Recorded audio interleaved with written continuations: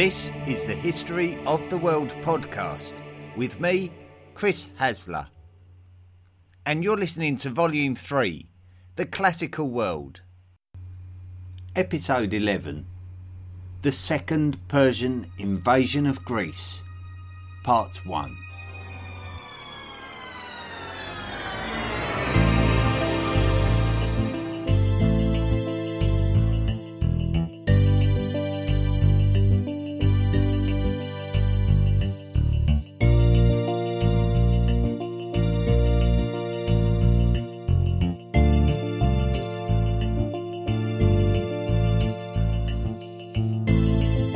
Let's take a short geography lesson so that we can understand the journey that the Achaemenid Persians would take to invade the Greek polis.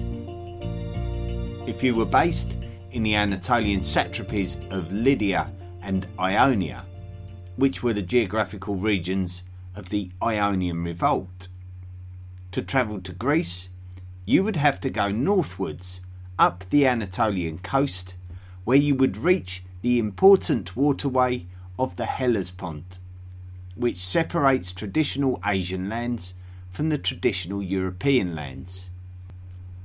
After crossing the Hellespont, you are in the land of Thrace, where you will change direction westwards towards the Balkan Peninsula. Upon arriving in the lands of Macedonia, you switch direction again and head southwards into the Balkan Peninsula through the lands of Thessaly. This is where you arrive at the part of the Balkan Peninsula where the island of Euboea runs parallel to the mainland. Artemisium is the settlement in the very north of Euboea, and Thermopylae is adjacent on the mainland. If you travel southwards between Artemisium and Thermopylae, you enter the waterway called the Euboean Gulf, which separates the island of Euboea from the mainland.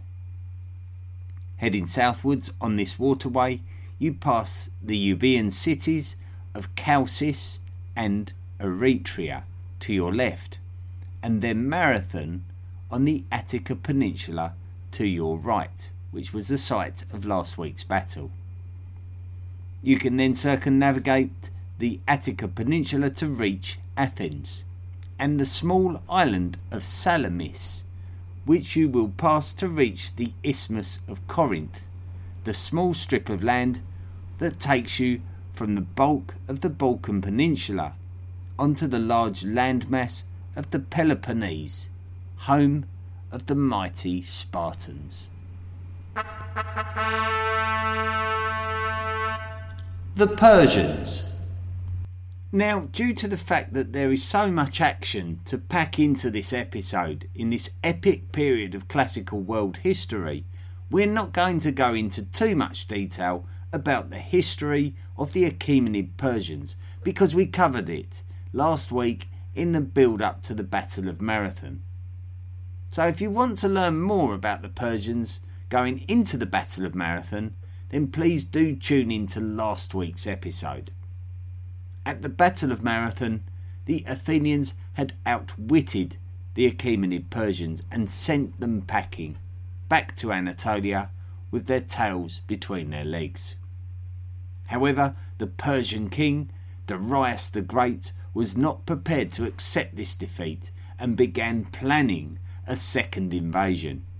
But politics in the satrapy of Egypt and the death of mighty Darius the Great put this invasion on hold.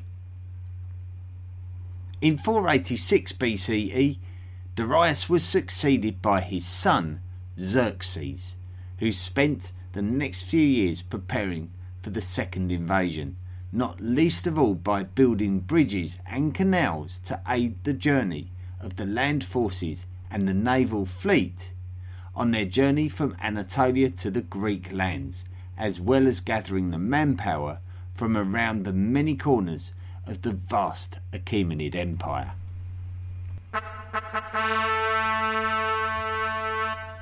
The Greeks. The Battle of Marathon had been fought by the Athenians with some minor assistance from other Greek poleis. The biggest absence from this battle was the Spartans, who the Athenians called on for help, but due to their tradition of not engaging in military conflict during the religious festival for Carnea, they arrived too late to have any influence over the battle itself. This time, the Spartans, like many other Greek poleis, would have no excuse. A refusal to stand alongside their fellow Greek poleis would put them in direct danger. Such was the might of the Achaemenid Persians. So it was an easy and obvious choice. If the Mycenaeans were indeed displaced from the Peloponnese by the Dorians, then it may have been these Doric Greek speakers who were essentially the first generations of the mighty and historic Spartan polis. It would not be long before the Spartan polis started to look outwards to those other societies of the Peloponnese with ambitions of subjugating them and using their population as their slave class. Walking through the earliest evolution of the Spartan polis, we can see that they remained relatively unchallenged as a nation due to the fact that everyone around them was not an internal threat to them. This did not make them militarily complacent, however. In fact, rather strangely perhaps, it had the opposite effect, with Sparta becoming a polis where their military prowess would actually become an ideological priority. Population eugenics were carried out to ensure that prime human reproduction took place in order to produce the best physical human soldiers. The slave class would work in order to sustain the military class, so that military personnel could devote their entire lives to military training. The Spartan hoplites were widely regarded as the masters of phalanx warfare. There was no love lost between the Spartans and Athens.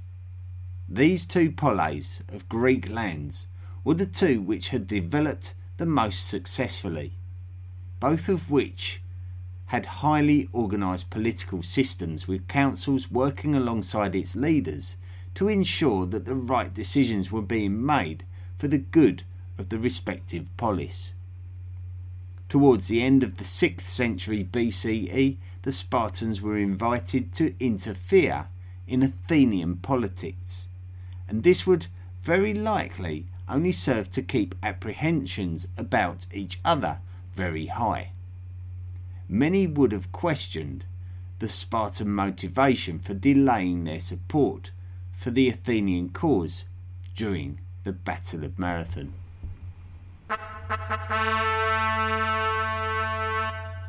Xerxes I. Xerxes I was born in 519 BCE, son of Darius the Great and Atossa, a daughter of Cyrus the Great. So Xerxes shared the bloodlines of all the great kings of Persia.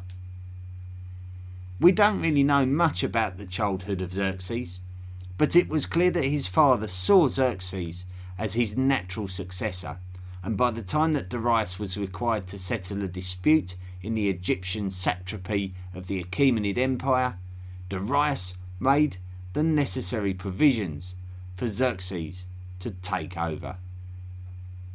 Darius knew that he was an old man in his 60s, and maybe he saw more in Xerxes than his eldest son, Artabarzan.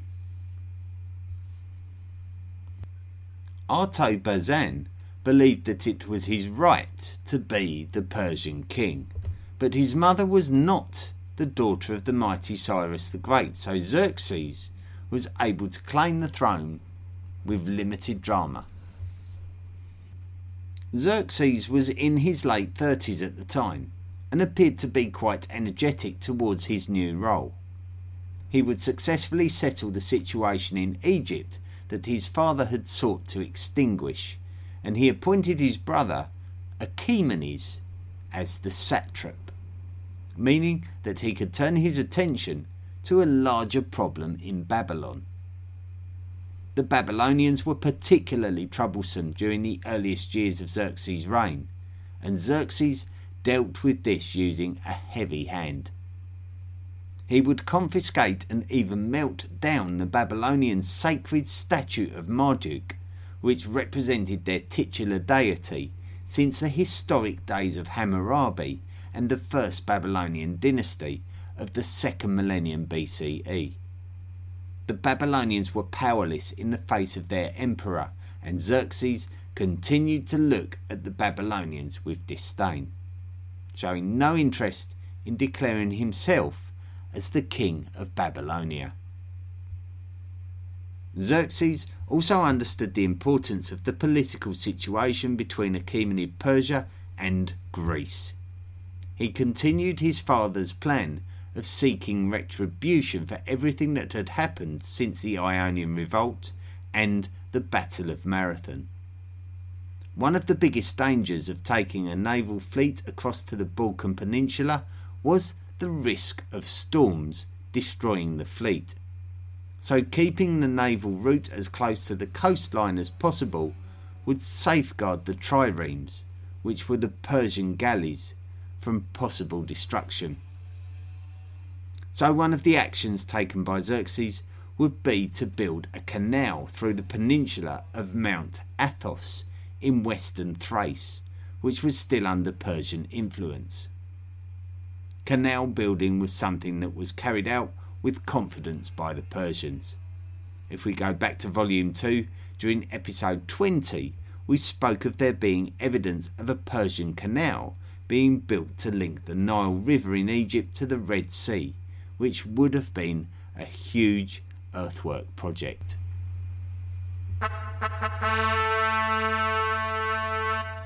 Themistocles. Themistocles was barely an adult when Clisthenes made his democratic reforms of Athens in 508 BCE. And this would only bolster Themistocles' chances of becoming a prominent Athenian citizen.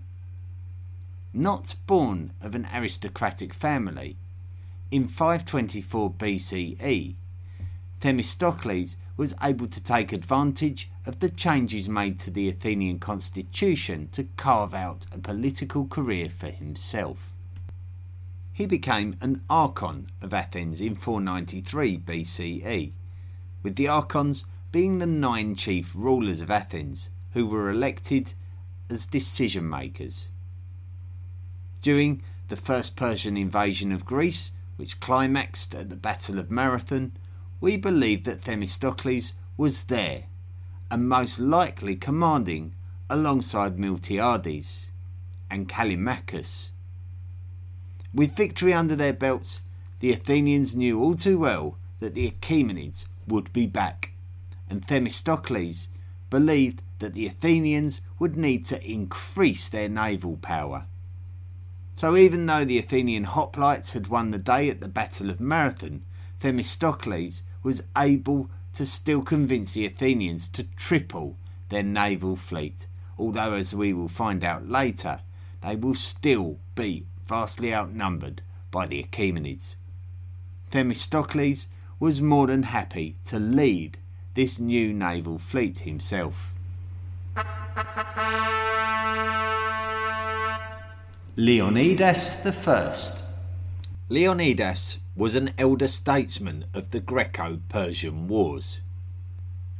Born in 540 BCE, third son of the Spartan king Anaxandridas II, there can be absolutely no doubt that Leonidas would have been trained from a young age to be a military expert, the typical upbringing of a Spartan, a nation for which military superiority meant everything. Leonidas would have been a young adult when his father died, and he would see his older brother succeed him to become the the Aegeid king of Sparta to become Cleomenes I.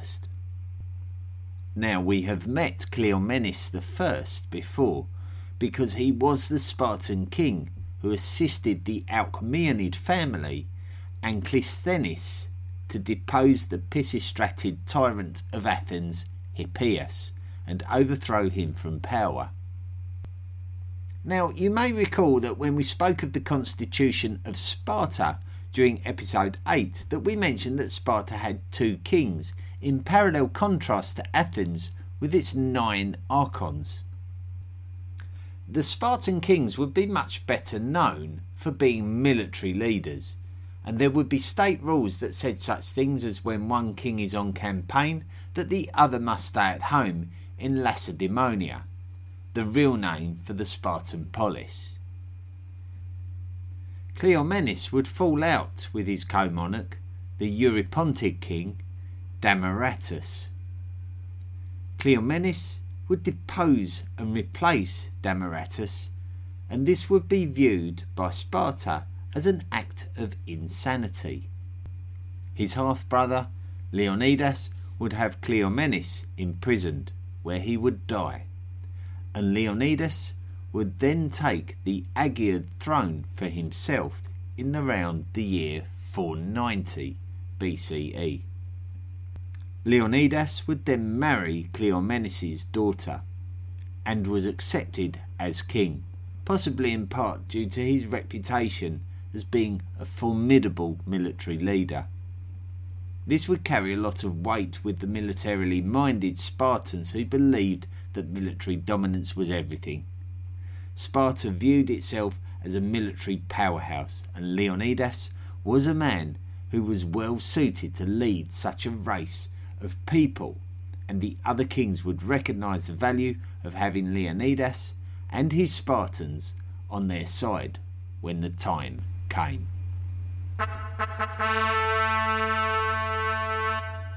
Prelude to the battles. The year was 480 BCE, 10 years after the Battle of Marathon.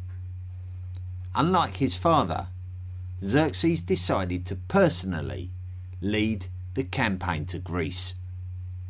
Even though Xerxes had commissioned the construction of the canal at Mount Athos in order to assist his naval fleet to avoid the destructive storm forces of the open seas, he would have to ensure that his land forces could accompany the fleet along the coastal route to the Balkan Peninsula. In order to do this, he would have to bridge the Hellespont. The shortest crossing point across this waterway would have been just over 1 kilometre, so it was still a considerable task to transport the entire army across. Fortunately, we have Herodotus to tell us how Xerxes achieved this. It appears that Xerxes had already commanded the construction of a crossing at the Hellespont before the campaign had begun. But Xerxes was furious to discover that the 2 bridges had been destroyed by a storm. Xerxes' reaction is classic storytelling. Whether it's true or whether it's Herodotus' way of dressing up the character of Xerxes is unclear. However, we are told that Xerxes was enraged and beheaded those responsible for the construction of the bridges. Xerxes then punished the waters below for their part in the destruction, and he and his army threw fetters into the water, whipped it, and shouted at it. The waters would probably dare not cross Xerxes again.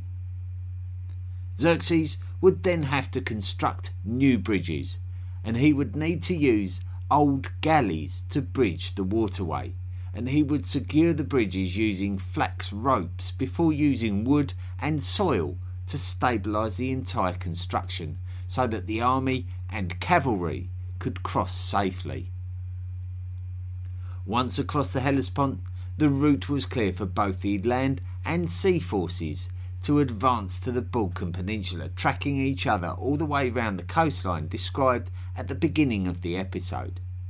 The modern consensus regarding the amount of manpower mustered by Xerxes from all corners of the Achaemenid Empire is around 250,000 personnel. This might sound a bit disappointing compared to the figures of 2 million plus offered by Herodotus, but I still cannot personally recall talking of military force of this sort of size previously. This was a considerable operation, and if the Greeks had managed to resist the Achaemenids against the odds 10 years earlier, it was not likely to happen again. At around this time in history, we believe that there were several hundred poleis of Greek culture. Around 70 of these poleis allied with the Athenians and the Spartans, who were the two most powerful Greek poleis, united in their desire to resist the Achaemenids. Make no mistake, Athens and Sparta had considerably different ideologies and were traditional rivals. However, they understood the very real and powerful threat of the Achaemenids, and they both shared a desire not to lose what they had and not to become subject to the Achaemenids. Not all Greek poleis were supportive of the Athens and Sparta alliance. Some were supportive of the Achaemenids, believing that their fortunes would ultimately be richer by siding with the Persian power. So it was now make your mind up time. If you were with the Allies, you contributed your military forces to them. And if you were with the Achaemenids, likewise you would submit your manpower to them. The combined forces of the Achaemenids under the command of King Xerxes had successfully marched through Thrace and Macedonia and were now approaching the lands of Thessaly. The allied Greeks would need to decide their tactics. It would be Themistocles who would have the unenviable task of deciding what to do. With the sheer numbers of the Achaemenids approaching the southern Balkan Peninsula from the north, Themistocles knew that they were outnumbered. Heading the Achaemenids off in Thessaly would not be possible. Themistocles would need to pick a spot where he could equalise the Achaemenids. He would have to select a narrow pass between the mountains where the Achaemenids would need to proceed in limited numbers to give the allied Greeks an opportunity to pick off as many Achaemenids as possible. The only place that Themistocles felt that he could do this was at a place called Thermopylae. The biggest problem with Thermopylae would be that it would be much further south than Themistocles would have liked. It would mean that the Allies would need to allow the Achaemenids to overrun Thessaly, which was arguably going to happen in any case. Secondly, if the Allies lost their position at Thermopylae, then it would leave the route to Athens wide open. So it was a one chance only opportunity for the Allies to make it work. The Allied naval fleet, which if you remember from earlier in the episode, Themistocles bolstered in size, would be dispatched in the waterways between the island of Euboea and the Greek mainland, just off the coast of the northern Euboean city of Artemisium. Blocking this waterway would ensure that the Achaemenid naval fleet could be kept distant from supporting their land forces. So now the Greek army and navy knew where they were going to be dispatched. All they would do now is wait for the imminent arrival of Xerxes and the Achaemenids.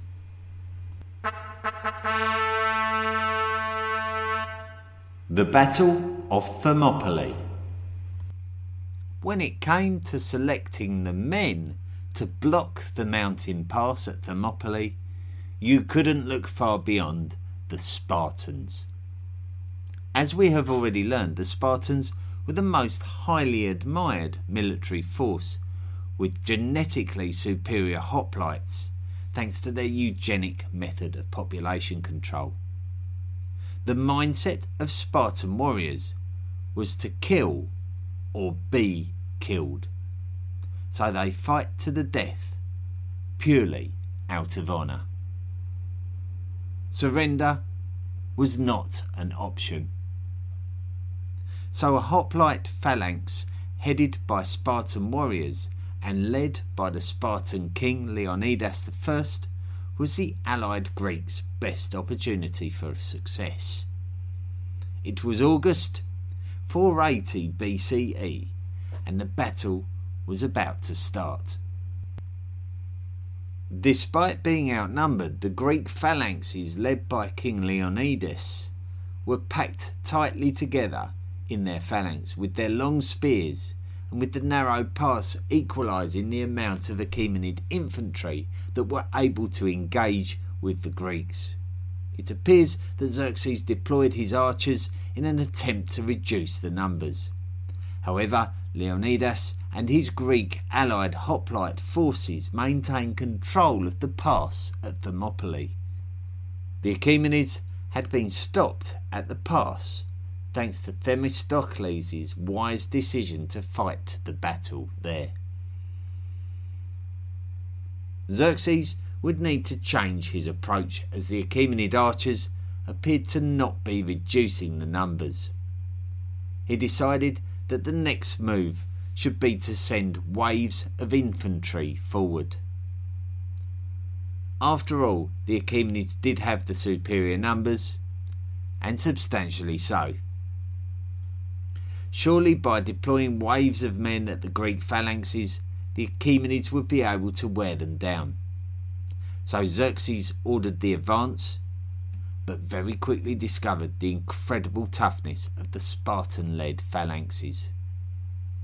The waves of Achaemenids were not making the impact that Xerxes needed them to, and yet again he would need to rethink his approach. Xerxes would have an ace up his sleeve though. Among his ranks were an elite force of professional Persian warriors. Ideally, Xerxes would have chosen to keep these warriors from direct engagement, as they were the specially selected Imperial Guard. But he needed something special, and something that could take on the mighty Spartan hoplites. It would be the Persian elite soldiers attacking the Greek elite. Herodotus would call these elite Persian warriors, which number into the thousands, the Immortals. The Greeks, especially in the Spartans in their ranks, were not to be intimidated, however, and maybe even by some clever tactics such as feigning retreat and overrunning the advance, they were able to resist the Immortals. Xerxes had spent the day attacking the Greeks and had made no headway. Night fell and the battle could not continue. The Achaemenid Persians would have to retire to camp and think again. On the second day, things went much the same way as the first day. Xerxes would deploy waves of infantry into the Greek phalanxes, but it was like running into a brick wall. It seemed as though the mountain pass at Thermopylae was impassable. It is at this point that we need to introduce a new character to the story, and the actions of this one man would be pivotal in the fortunes of the battle. The man's name is Ephialtes, and we can speculate that he was a humble local farmer who saw an opportunity to gain something with the value of his local knowledge. Ephialtes would approach the Achaemenid Persian camp, which had spent the best part of 2 days going nowhere in their quest to break through the Greek defences. What Ephialtes knew was that there was a means by which Xerxes could approach the allied Greek defences from the rear, and he was willing to provide that information to the Achaemenids, no doubt for some amount of favour. Xerxes would now be able to start day 3 of the battle with an added element of surprise. The Battle of Artemisium. In the meantime, the Achaemenid Persian naval fleet were approaching the allied Greek blockade at Artemisium.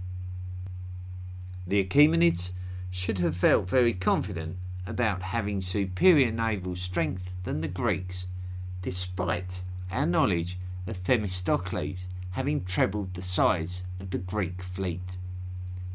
Even with these incredible increases, we can still estimate that the Achaemenid fleet that left Asia would have had the Greek fleet outnumbered by 4-1.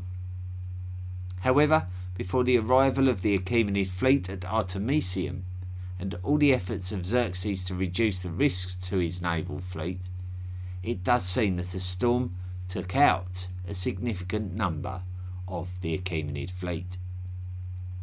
Certainly not enough that the Achaemenid fleet did not still ridiculously outnumber the allied Greek fleet, but once again the Achaemenids would have to face the same issue of trying to engage as much of their fleet as possible in a very small area of water. Earlier in the episode we explained how Xerxes was able to control the rebellion of Egypt within the Persian Empire by instating his own brother Achaemenes as the satrap. While Xerxes was leading the land forces of the Achaemenids, he had Achaemenes leading his naval forces. Upon reaching Artemisium, Achaemenes could see that there was no way through to the Malian Gulf, which was the waterway adjacent to the land forces at Thermopylae. Achaemenes would attempt to send a contingent of his large number of ships around the island of Euboea, so that they could approach the Greek fleet from the rear.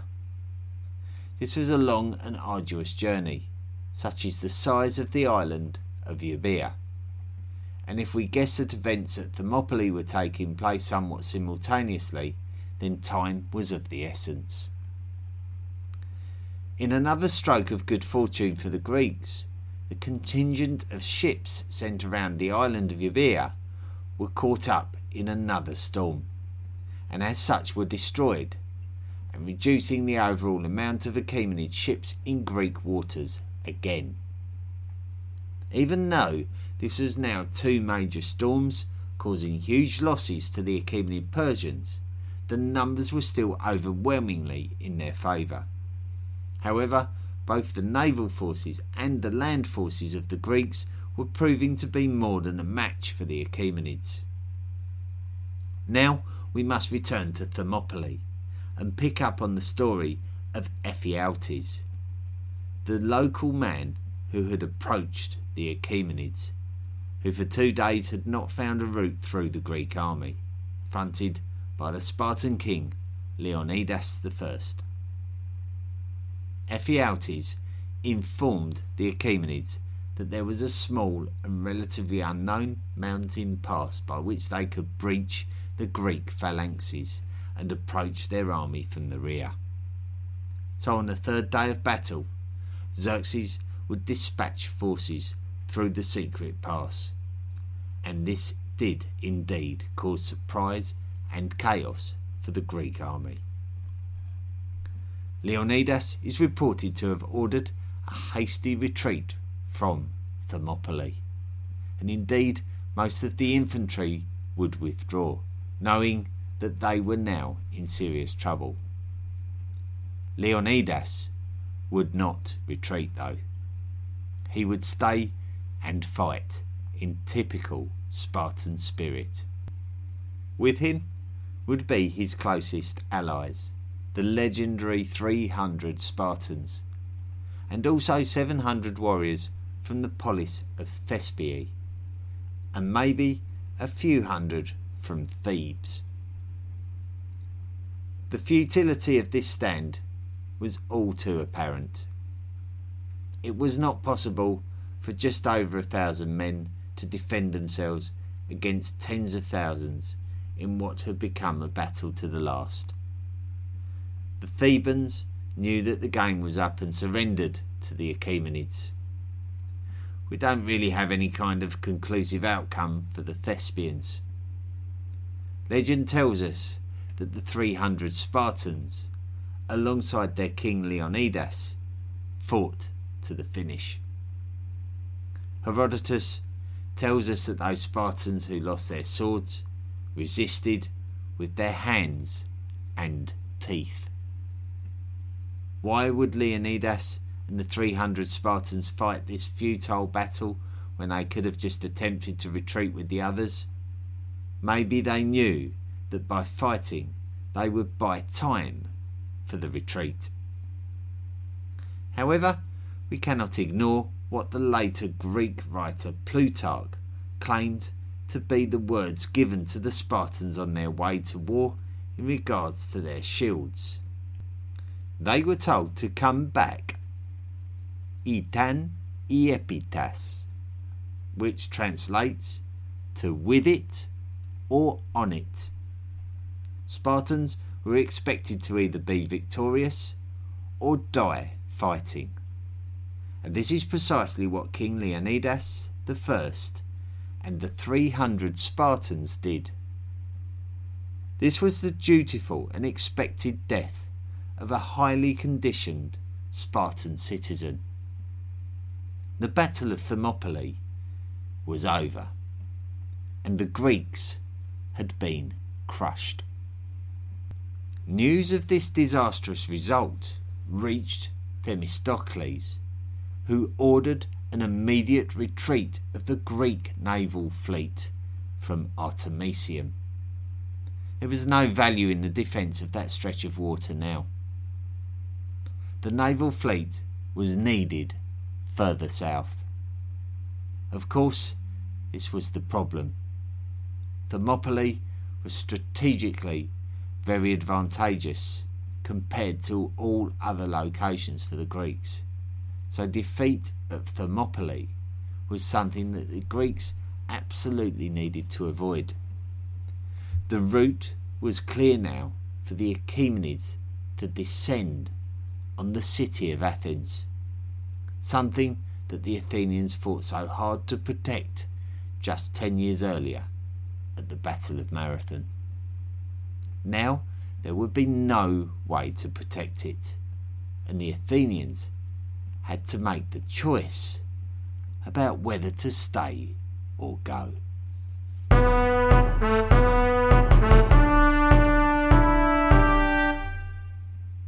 Well, we're going to have to leave it there for this week, otherwise we're going to go on forever. This 5th century BCE in Greek lands is just full of activity, full of battles and military campaigns, and, well, there's just too much to fit into one episode, so we're going to have to leave the story till next week. We've got a bit of a cliffhanger. The Achaemenids now have a clear route through to Athens, and there's absolutely no way that the Athenians can defend the city, so what will happen next?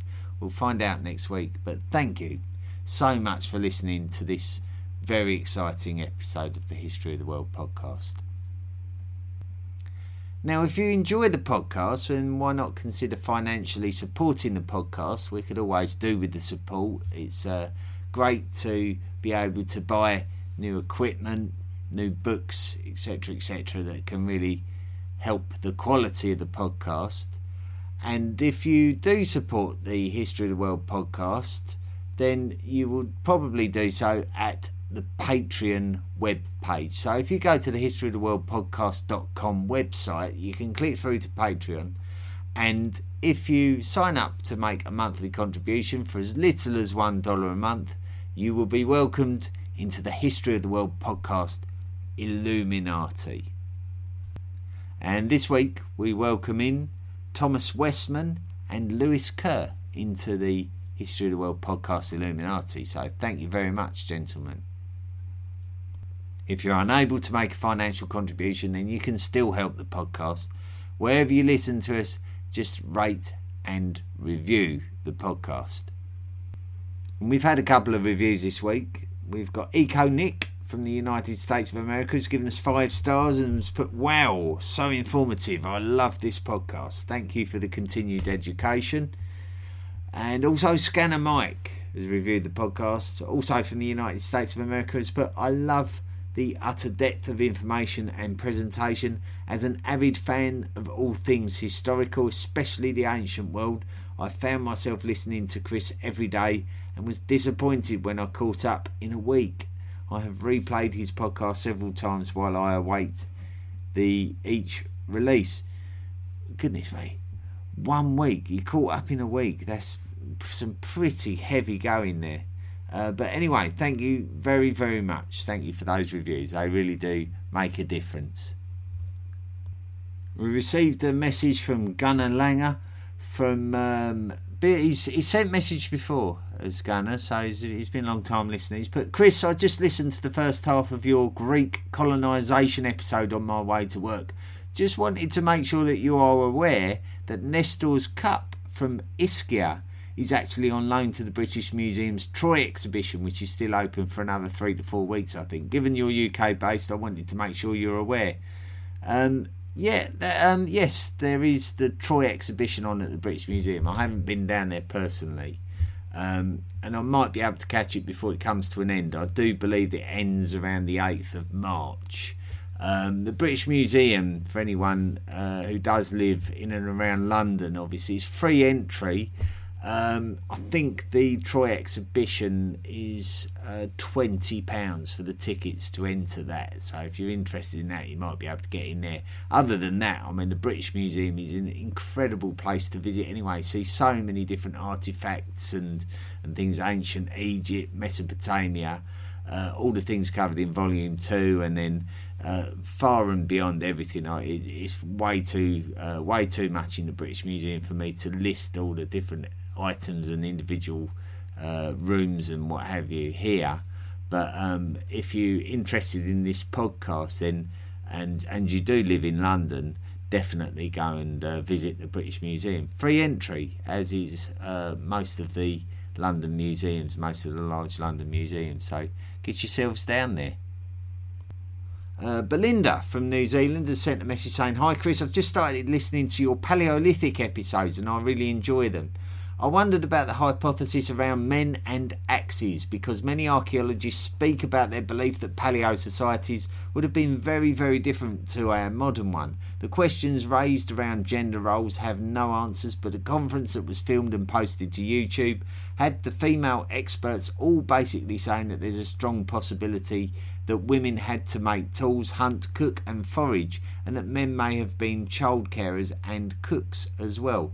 I wondered if axes were made to show off male prowess, or if prehistoric humans may have carved to show off their skills. Could early humans have done things for kudos? Possibly a bit of both. Anyway, thank you for your work. I wish I was as well read as you so obviously are. Oh, thank you. Very kind of you, Belinda. How, regardless of how well read I am, I still don't really know the answers to all these questions. These large hand axes, these oversized hand axes that human beings created way back when it was in prehistory, so it was before writing, so we don't have any sort of contemporary writings telling us why they were created, but they were certainly too big to be practical, so we speculated as to whether men were creating them to make their female counterparts think that they were the greatest man in the tribe, for example, and that they could provide them with the mightiest offspring. But Belinda has put another angle on that, and it's very interesting indeed, and a very interesting discussion. And with prehistory, the beauty of it is, I think, that we can all have an opinion on it. We don't necessarily need to be scientific experts. So, great email. Thank you, Belinda. Belinda also went on to reference the episode about speech and language that I think was way back. It's something like the 6th episode we made back in 2018. And she recommended the book The Wisdom of the Bones, which looks at ancient human bones and looks for the clues about what we did and what we didn't do. And she mentions that there's a hypothesis about the midsection of the vertebrae evolving to enable us to speak. So maybe an interesting reference book there if you like that subject. We've got another message from Tom Cavari, who put, Chris, I know you probably don't want to receive correspondence from the listeners every time they enjoy a bit of your podcast, but I'm binging on volume 2 and I just had a bit of a chuckle after episode 3 where you get into your accent and all of that. I myself had you pegged for an Essex bloke. Despite my Eastern European last name, I grew up in Margaret Thatcher's England, a proper little Cockney boy in central London. When my family emigrated to the US in the 80s, it was right when Crocodile Dundee was very popular, and I got asked quite a bit in school to recite the Paul Hogan line, "Oi, that's not a knife." So I can completely relate to Americans mixing up British and Australian accents. I had a good laugh. And then he goes on to say, I myself did my graduate work in social psychology and cultural anthropology at Montana State University, and I'm a disciple sort of the late psychologist and cultural anthropologist Ernest Becker. So I especially enjoyed the bit where you explore the development of religion. You're doing a fantastic job, Tom. Well, thank you, Tom. Wonderful email. Yeah, you know, the exploration of religion is, like I've said so many times, an unavoidable part of our history, and teaches us so much about what the potential motivations behind what we did. When you look at some of the monumental building projects that modern day people act like they scratch their heads over how they built these things, pyramids and ziggurats, Göbekli Tepe, places like that, Stonehenge. You know, religion had to be a major motivating factor. So when you see the power of religion over the human being, I know it's brought a lot into question in the modern world, the power of religion over the human being, but when you see some of the great things that religion has stirred us into doing, sometimes you have to be in awe of it, and you certainly can't ignore it. So great stuff. Anyway, I've rambled on for long enough. I do like to give everyone the time of day who does send me a message. So if I didn't read your message out, I apologise. Don't forget to give me a nudge and tell me off, because I receive messages through so many different forums. I do miss some by accident sometimes, and I don't like to do it, but I hope you enjoyed this week's podcast. Next week we continue this fascinating story about the second Persian invasion of Greece. We see the Greeks retreating now and the Achaemenids looking ever stronger. So what will happen next? You'll have to tune in next week to find out. So until next week, have a fantastic week, everybody. Stay safe, and that's not a knife. Do you want more from the History of the World podcast? Then visit our website, historyoftheworldpodcast.com. You can join our discussion forum and find us on social media. Support the podcast for as little as $1 per month by clicking the Patreon link. Email the show at historyoftheworldpodcast@mail.com. The best ones will be read out. Be sure to rate and review the show wherever you listen to us.